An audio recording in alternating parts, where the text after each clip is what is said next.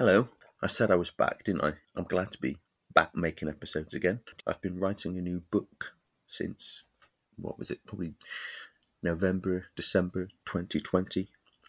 Only a very short while after the first one came out.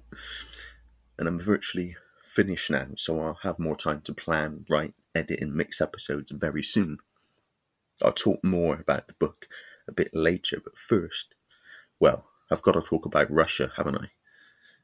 I've been on this road for half my life now, and so situations like COVID and Russia stand out a million miles to me. When COVID first was covered in the news, there were discussions on the news about, is the World Health Organization going to label COVID a pandemic? And I said at the time, I said it in person, I said it on social media, that it was obvious they were going to do so, even if it was not a pandemic, which of course it wasn't. The virus does not exist and has never been proven to exist in a single scientific paper, as I've pointed out many times.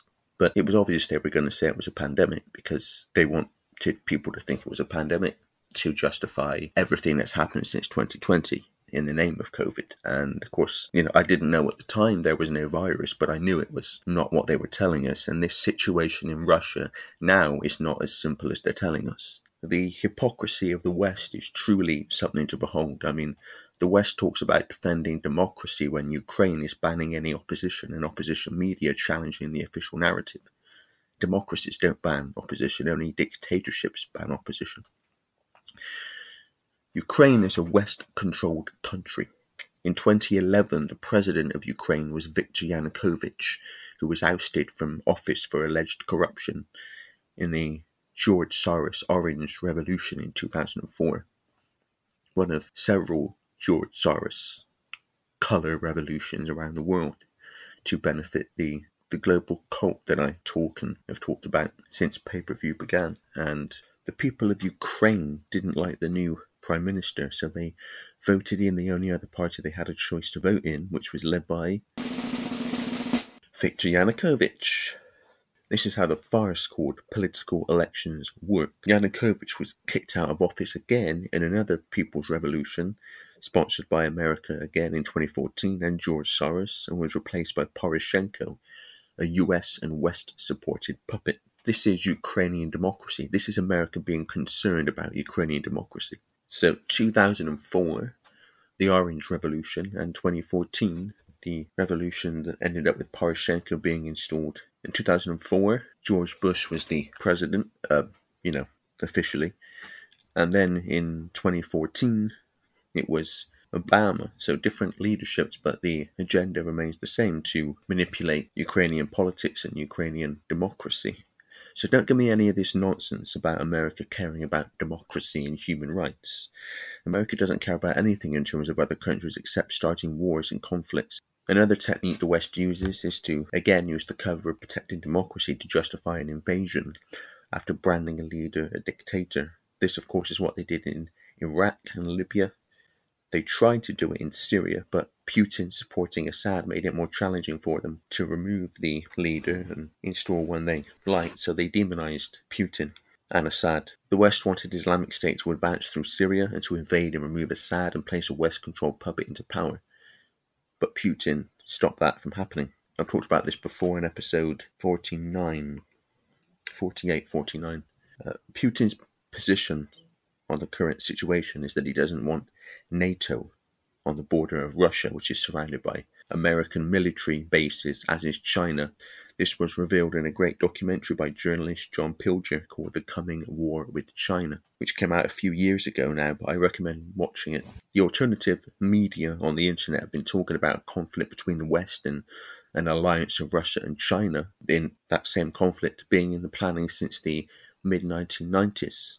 Since 2020, far more people have become aware of the fact that the world's not like they thought it was, and the accuracy and the real journalism as opposed to the corporate-controlled, state-controlled propaganda of the mainstream media. As a result of the COVID hoax, far more people have become aware of that. Far more people are starting to look at the world anew and question what they're told. The accuracy of the alternative media on the internet, which called every stage of this pandemic hoax since March 2020, weeks, if not months, sometimes before, when the mainstream media presented every stage as random and spontaneous. So a conflict pitching the West against Russia and China and has long been in the planning. Zbigniew Brzezinski, Jimmy Carter's national security advisor and mentor to Obama, wrote in The Grand Chessboard, published in 1998, about the need to control Eurasia. And Eurasia is an area basically comprising all of Europe and Asia.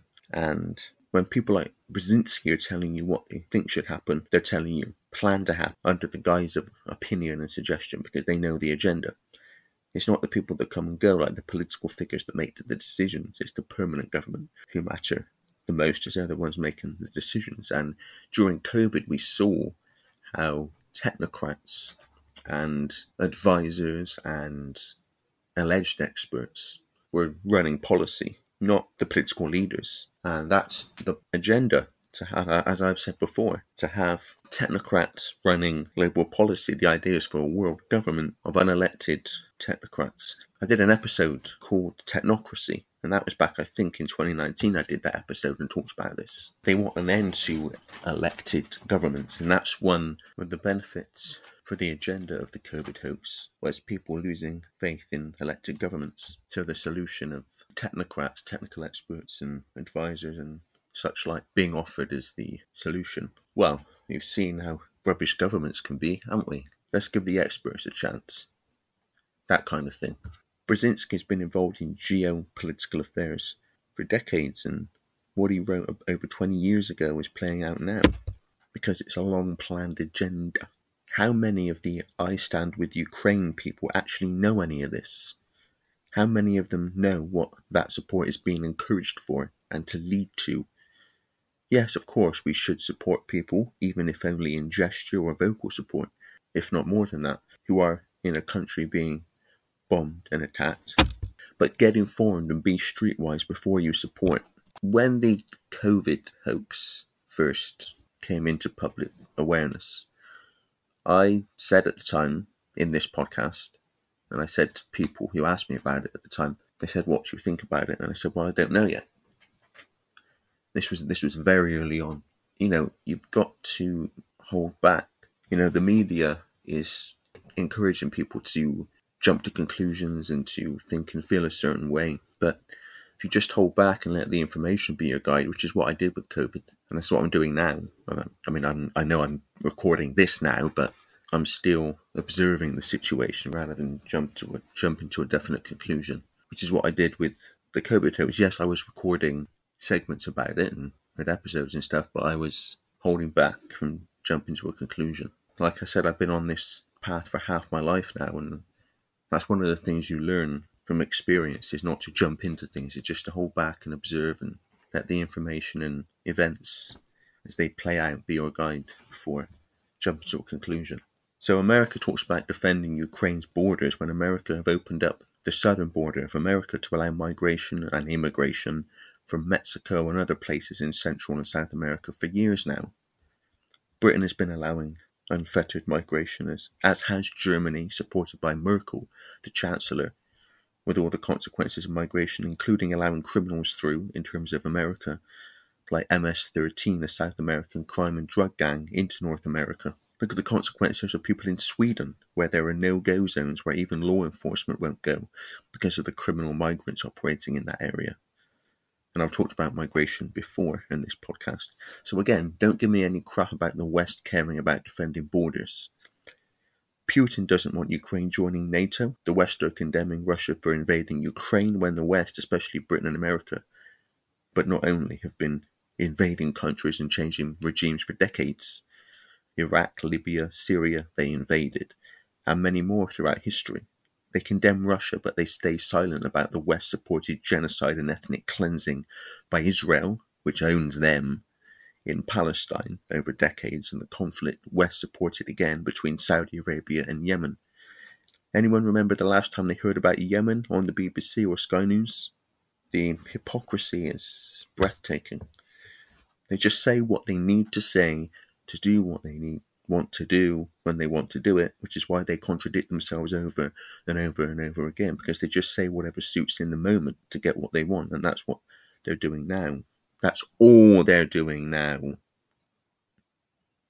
Whenever you hear any of this talk about, as you know, whether it's Boris Johnson saying it or whoever, we stand with the people of Ukraine, and I am deeply saddened to hear about destruction in Ukraine. They say what they need to say to do what they want to do to get what they want to get. These leaders don't feel anything. Look at the COVID fascism and the way the West have killed elderly people in Britain, America, and other countries. In Britain, they did it with a drug called midazolam, on Matt Hancock's watch, by the way, which I talk about in more detail in my new book, in a comprehensive and very detailed chapter, and very substantial chapter, on the COVID hoax. Look at the obvious consequences of a lockdown, which Boris Johnson, British Prime Minister, just as an example, knew was not necessary and was not based on protecting health. It was based on following the COVID script to advance an agenda, with all the devastation that caused for people personally, psychologically, financially. But he imposed lockdown anyway, because these Western leaders, or any leaders, are just there to follow a script, whether it's the Russia script or the COVID hoax script or climate change hoax script, whatever it is. That's all they are. They're script readers. That's it. So you look at what was done during the COVID hoax, just as an example. So these Western leaders, they don't even care about the people in their own countries, never mind the Ukraine. The COVID hoax has created massive inflation, and we're only just seeing the start of the consequences of that now. A war would obviously create even more economic consequences and financial consequences, and it's all part of creating what I've called the Hunger Games society. In previous podcast episodes, it's not my phrase, but borrowed that phrase, but whereby the population are in staggering levels of poverty while the rich get richer, which is exactly what has happened during the COVID hoax, and a war would take it on to another level, especially as the elite, the cult as I call them, own the armament companies, the weapons companies. And this then plays into the great reset of Klaus Schwab and the World Economic Forum, known as "You will own nothing and you will be happy." That's the phrase, the catchphrase of that. Because the plan is for people to rent everything, and if they don't keep authority happy by allowing authority and government to dictate the fine detail of their lives, as we've seen during the COVID hoax, their permission to rent is revoked. So not only will they own nothing, they will have nothing unless they allow authority and government to dictate their life. What does that mean? Total control. And that's the idea. And in my first book, Paper View in Print, available at paperview.uk, I cover examples of how the Hunger Games Society was playing out climate change policy as part of the human-caused climate change hoax is leading to the Great Reset. All roads lead to Rome, as they say, and I talk in my new book, actually, about the history of this cult and the connections between Rome and Babylon and other areas, and the cult, and all roads lead to Rome, also in the sense of no matter what the crisis, the policies and the solutions are the same. I've talked before, I think, certainly I do in my new book, about the similarities between COVID and climate change policy in terms of solutions offered and changes in society to deal with COVID and climate change, and how they advance the cult's agenda, because they were both invented to advance the cult's agenda. And by invented, I mean made up. All roads lead to the agenda. Yes, the climate's changing, but it's always changed, and the extent of climate change is massively overplayed, as I talk about in my new book. All roads lead to the agenda advancing. That's why my first book is all about this agenda. And anyone who reads that book and looks at what has happened in society and the world since 2020 will see why the COVID hoax was played in the first place. That we're seeing the unfolding of an agenda, and the engineering or faking of crises are just a vehicle to advance that agenda. The cult don't care how their agenda is advanced as long as it is advanced. So they'll try anything to achieve that end. So they don't care whether a war or COVID or climate change or something else advances their agenda, as long as something does. A big focus of my new book is probably the central theme of it. It's called Reality Check. It's the first time I've announced their name. It's an exclusive. It's called Reality Check, and I couldn't have chosen two words that are more perfect to describe A, what the book's about, and B, what we need. I say we, I mean people who only get their news from the mainstream media, and people who don't question, or people who do question but not enough, is a reality check. That's what this world needs now more than ever in human history, certainly known human history. And I think there's going to be information in there that is even going to challenge the perceptions of people who are into alternative information. They're going to find things in there that even they would, because, there's a spectrum of people who are into alternative information, as I've seen over the last 15 years now that I've been on this path. I've been doing this podcast for 3-4 years now, but been on this path for the last 15. Podcast is just, and the books are just the latest, examples of my efforts to try to get information out to people. But been on this path for half my life, and I've seen the spectrum of people who are into alternative information. There's people who are into it as like a pastime and a hobby. That's one end of the spectrum, and then the other end of the spectrum is who understand how important addressing the information is, because everything in people's lives that people value comes out of addressing it, in the sense that the agenda, the global agenda by this global cult, threatens those things. Everything in people's lives, employment, financial security, their children's future, and even, if you go deep enough into this agenda, and I do in the new book, even the end of family, this cult want an end to the family unit, which is why one of the goals of Black Lives Matter is the end of what they call the nuclear family. What that's got to do with racial justice, I don't know, but that's one of the goals of Black Lives Matter, as I've talked about before in this podcast, and I say in the new book, is a cult creation. It's funded and connected to cult-owned corporations, and it's a cult-owned, cult agenda supporting, advancing organization. So everything that people value in their lives is targeted by this agenda. And that's why it's so important to be aware of it and address it. And that's why I've spent half my life trying to get people to do that, by putting information in front of people. They make of it what they will, it's their own choice what they make of it, but put the information in front of them. They're not getting through the mainstream media to allow them to see how important it is to address this. And we are in a time now where one of the reasons people are awakening to the fact that the world's not like they thought it was, as many people have since 2020 as a result of the COVID hoax, because they've had their own reality check. And, the book is about questioning our perceptions and questioning everything. And I mean everything, as people who read the book will see, right down to the nature of reality itself and what this reality is, as well as current events. And I've got a chapter in the book called Everybody Thinks That, obviously, named after the common phrase, everybody knows that, in which I take gimmies, things that people don't question and take for granted, and things that people think don't need to be questioned, and show that you absolutely should question them. And I do it with nothing more than facts and evidence and information, and I just basically turn them on their head. And that chapter, in many ways, is like a mini version of the book itself, and it's extraordinarily controversial and explosive, the book, and quite possibly one of the most controversial books ever written. Demolishes the COVID hoax. Anybody who bought the first, because I know there are some listeners to this podcast who did buy the first book. The demolition job I did on human caused climate change in that book, I basically do that same thing, but for COVID in this new book. Got a separate chapter, well, I guess it's connected because it's about COVID, but it is a separate chapter about the COVID vaccine.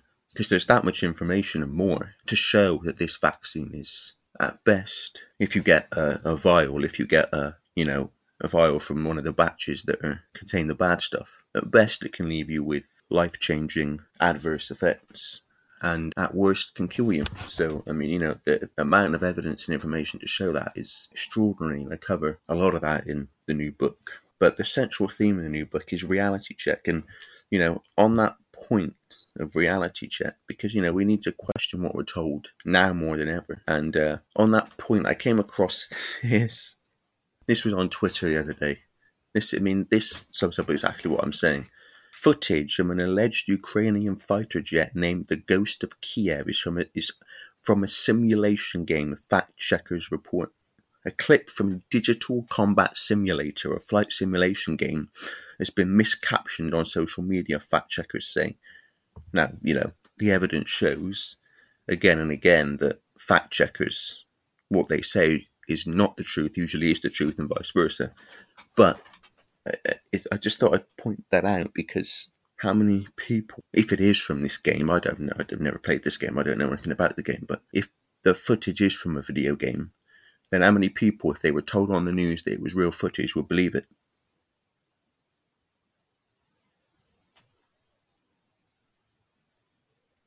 That's the point. Questioning everything. News item on Twitter says, the clip does not show a Ukrainian fighter jet shooting down Russian planes. Reuters reports social media users have been claiming the simulation combat plane is a fighter known as the Ghost of Kiev, according to multiple reports. The Ukrainian military said on February 24th that 5 Russian planes and a Russian helicopter were shot down in the Luhansk region. It has not been confirmed that a single Ukrainian pilot shot down the aircraft, however, Reuters reports. Now, I don't know what the details of that. This is why questioning is so important, because the footage looks real. Maybe it is, I don't know. But how easy it is to manipulate people who don't question anything when we need to question everything. Now, I'm not going to go into a lot of detail about events in Russia because it's an ongoing story, and if I did that, by the time you heard this, then the situation would have moved on anyway. But what I am going to cover is another element of this Russian situation, which I've talked about before in a segment in this podcast called Cyber Hacking, about a cyber attack. And Klaus Schwab of the World Economic Forum had talked about this and simulated it. And when something is simulated, it means it's planned. There were simulations on the morning of 9/11. There was a simulation about a coronavirus pandemic, a matter of weeks, if not months, shortly before the, quote, real thing kicked off. So if something is simulated, there were simulations on 7/7, the same day. So always question. So I've mentioned this cyber attack theme before, but it's worth mentioning it again in the light of this Russian situation. So this is the article. So this is in the Daily Mail. How Russian hackers could aim to cripple Britain. Cyber attack from Moscow in retaliation for Ukraine sanctions would target UK government and banking websites. Millions of companies across Britain were today warned to prepare for a Russian cyber attack as the UK placed sanctions on 3 wealthy allies of Vladimir Putin and 5 banks in response to the renewed invasion of Ukraine. GCHQ's National Cybersecurity Centre urged UK organisations to bolster their online defences and warned that there has been a historical pattern of cyber attacks on Ukraine with international consequences. Ukrainian banking and government websites were last week briefly knocked offline by a spate of distributed denial of service attacks, which the US and Britain said were carried out by Russian military hackers, something the Russians denied. This will prompt concerns that the same sort of attack could now be attempted in the UK. DDoS attacks tried to crash a website by bombarding it with superfluous requests at the same time, and this surge of simple requests overloads the servers, causing them to shut down. In order to leverage the number of requests necessary, hackers will often resort to botnets, networks of computers brought under their control with malware. Defence Secretary Ben Wallace also said the UK will launch retaliatory cyber attacks on Russia if it targets Britain's computer networks, and that offensive cyber capability was being developed from a base in northwest England. It comes after Home Secretary Priti Patel warned over the weekend that the UK government expects to see cyber attacks aimed at the West, while NCSC Chief Executive Lindy Cameron told of a heightened cyber threat. And in recent weeks, the Financial Conduct Authority watchdog has written to the chief executives of UK banks, warning them to brace for Russian-sponsored cyber attacks and to ensure their security systems are updated. But former NCSC Chief Executive Kieran Martin has also urged calm, saying that there is no reason for people in Britain to be cowering in bunkers over fear of cyber attacks and planes would not start to fall from the sky. Meanwhile, 6 European Union countries were today sending a team of cybersecurity experts to Ukraine to help deal with cyber threats after Russia formally recognized 2 breakaway regions in eastern Ukraine. An NCSC spokesman said following Russia's further violation of Ukraine's territorial integrity, the National Cybersecurity Centre has called on organisations in the UK to bolster their online defences. The NCSC, which is a part of GCHQ, has urged organisations to follow its guidance on steps to take when the cyber threat is heightened. While the NCSC is not aware of any current specific threats to UK organisations in retaliation, or in relation even, to events in and around Ukraine, there has been a historical pattern of cyber attacks on Ukraine with international consequences. The guidance encourages organisations to follow actionable steps that reduce the risk of falling victims when attacked. Lithuania, Netherlands, Poland, Estonia, Romania, and Croatia are sending a team of experts set up to help other EU countries, institutions and partners to cope with cyber threats in response to a request from Ukraine. Lithuania's Deputy Defence Minister Marguris Abu Kavisia said Ukraine might need help to deal with particular incidents or support to test their infrastructure looking for security weakness. Yesterday, Ukrainian Foreign Minister Dmytro Kuleba said that Russia had been using hybrid tactics to escalate the situation. We see disinformation campaigns, we see cyber attacks, we see open fakes distributed about Ukraine, and we see increased military activity, Mr. Kuleba told reporters in Brussels. Ukrainian cybersecurity bodies have warned of impending attacks, with a couple of major attacks on government websites recently observed. Mr. Kuleba called on the EU to take decisions that would send clear messages to Russia that its escalation will not be tolerated and Ukraine will not be left on its own. This includes not only political messaging, political signals, but also some very specific acts like supporting the development of our defence sector, supporting Ukraine's cybersecurity, imposing some of the sanctions, he added. Russian military hackers are behind the spate of distributed denial-of-service attacks that briefly knocked Ukrainian banking and government websites offline, the US and UK both said. But Russia has denied any role in the DDoS, which inflicted relatively limited distribution. A Foreign, Commonwealth and Development Office spokesman said the UK government judges that the Russian Main Intelligence Directorate, the GRU, were involved in this week's distributed denial-of-service attacks against the financial sector in Ukraine. The attack showed a continued disregard for Ukrainian sovereignty. This activity is yet another example of Russia's aggressive acts against Ukraine. This disruptive behaviour is unacceptable. Russia must stop this activity and respect Ukrainian sovereignty. We are steadfast in our support for Ukraine in the face of Russian aggression. Mr. Wallace said this week UK cyber experts are working with Ukraine to help to protect it from Russian activity, and Labour's Hilary Benn, MP for Leeds Central, today asked Mr. Wallace in the Commons about sanctions in relation to cyber attacks.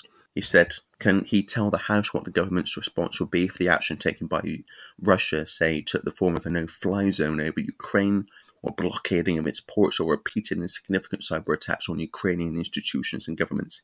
In those circumstances, would the government respond with the full sanctions it's obviously been discussing?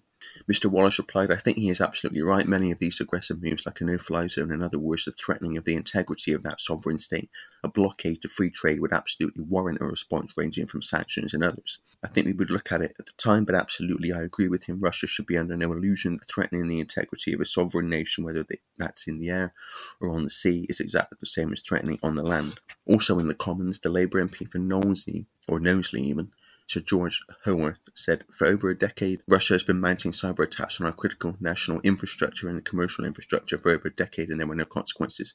For over a decade, Russia has been swirling dirty money around the city of London with no consequences. In order for Vladimir Putin to understand that he has now gone too far, he needs to be certain that if sanctions and diplomatic means don't succeed, then there will be consequences. Can the Prime Minister agree with me that those consequences need to be still on the table, and Vladimir Putin needs to understand that they will be used? Prime Minister Boris Johnson replied, we need to make it absolutely clear to Russia that as a result of this venture, this ill-conceived and disastrous venture in Ukraine, this country, his country even, Russia, will end up, as I said, poorer, more encircled by NATO and engaged in a disastrous conflict with fellow Slavs in a pariah state. That is what President Putin is willing on his people, a pariah state. And Liberal Democrat MP Jamie Stone told the Commons, we should be clear, if Russia invades Ukraine, massive sanctions will rightly be placed on Russia, and if that happens, we can expect a salvo of cyber attacks on the United Kingdom. Urging calm over cyber attacks, Mr. Martin told the Eye, a newspaper, people are worried that the cyber attack could cause planes to fall from the sky but gain a covert presence and control of an air traffic control system without anybody noticing to rule its safety override and bring a plane crashing down would be incredibly hard and would take ages. I'll come back to that point in a minute.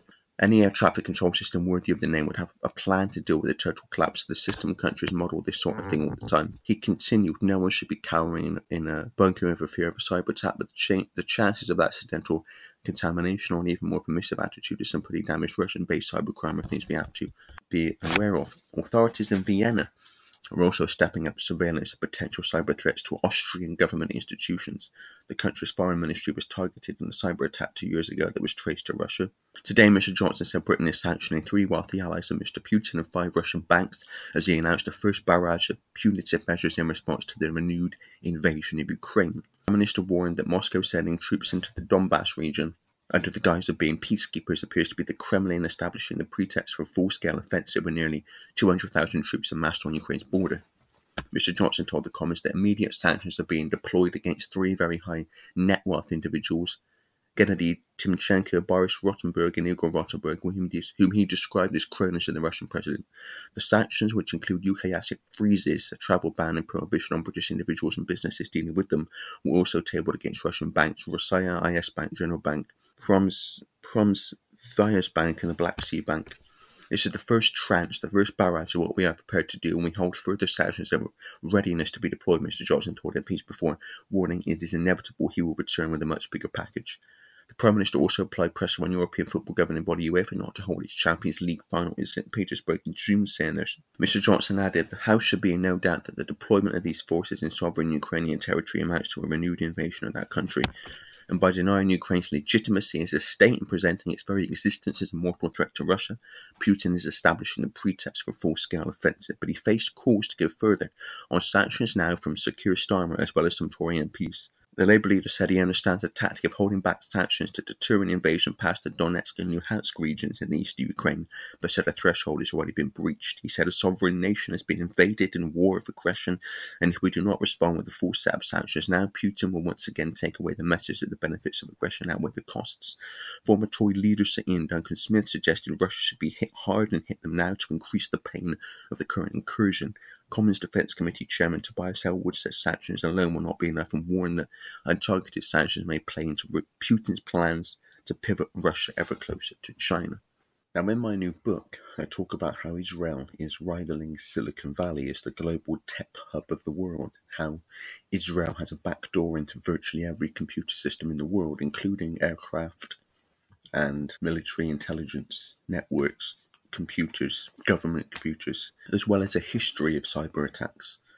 It would be very easy for Israel to launch a cyber attack against Western targets and blame Russia. The cyber attacks have the potential to affect the electricity grid or to cause financial chaos or both, and they can be very targeted and very coordinated, and people need to keep this in mind when events happen that are blamed on Russia that are traced back to a cyber attack. Whatever happens, we need to stay calm because the media, on behalf of the cult, want to keep people in fear because when you're in fear, you're far more suggestible and likely to do what you're told you should do to protect you from what you have been manipulated to fear by the very same people who are behind what's happening, which are being manipulated to fear in the first place. If we stay calm, we can think clearly and keep a rational mind. We also need to avoid taking sides. The media is manipulating people to take the side of Ukraine because that, by implication, creates an opposition with Russia because Russia are the other side. It's not about sides, it's about staying calm, detached, and looking at the situation dispassionately to allow you to see it clearly.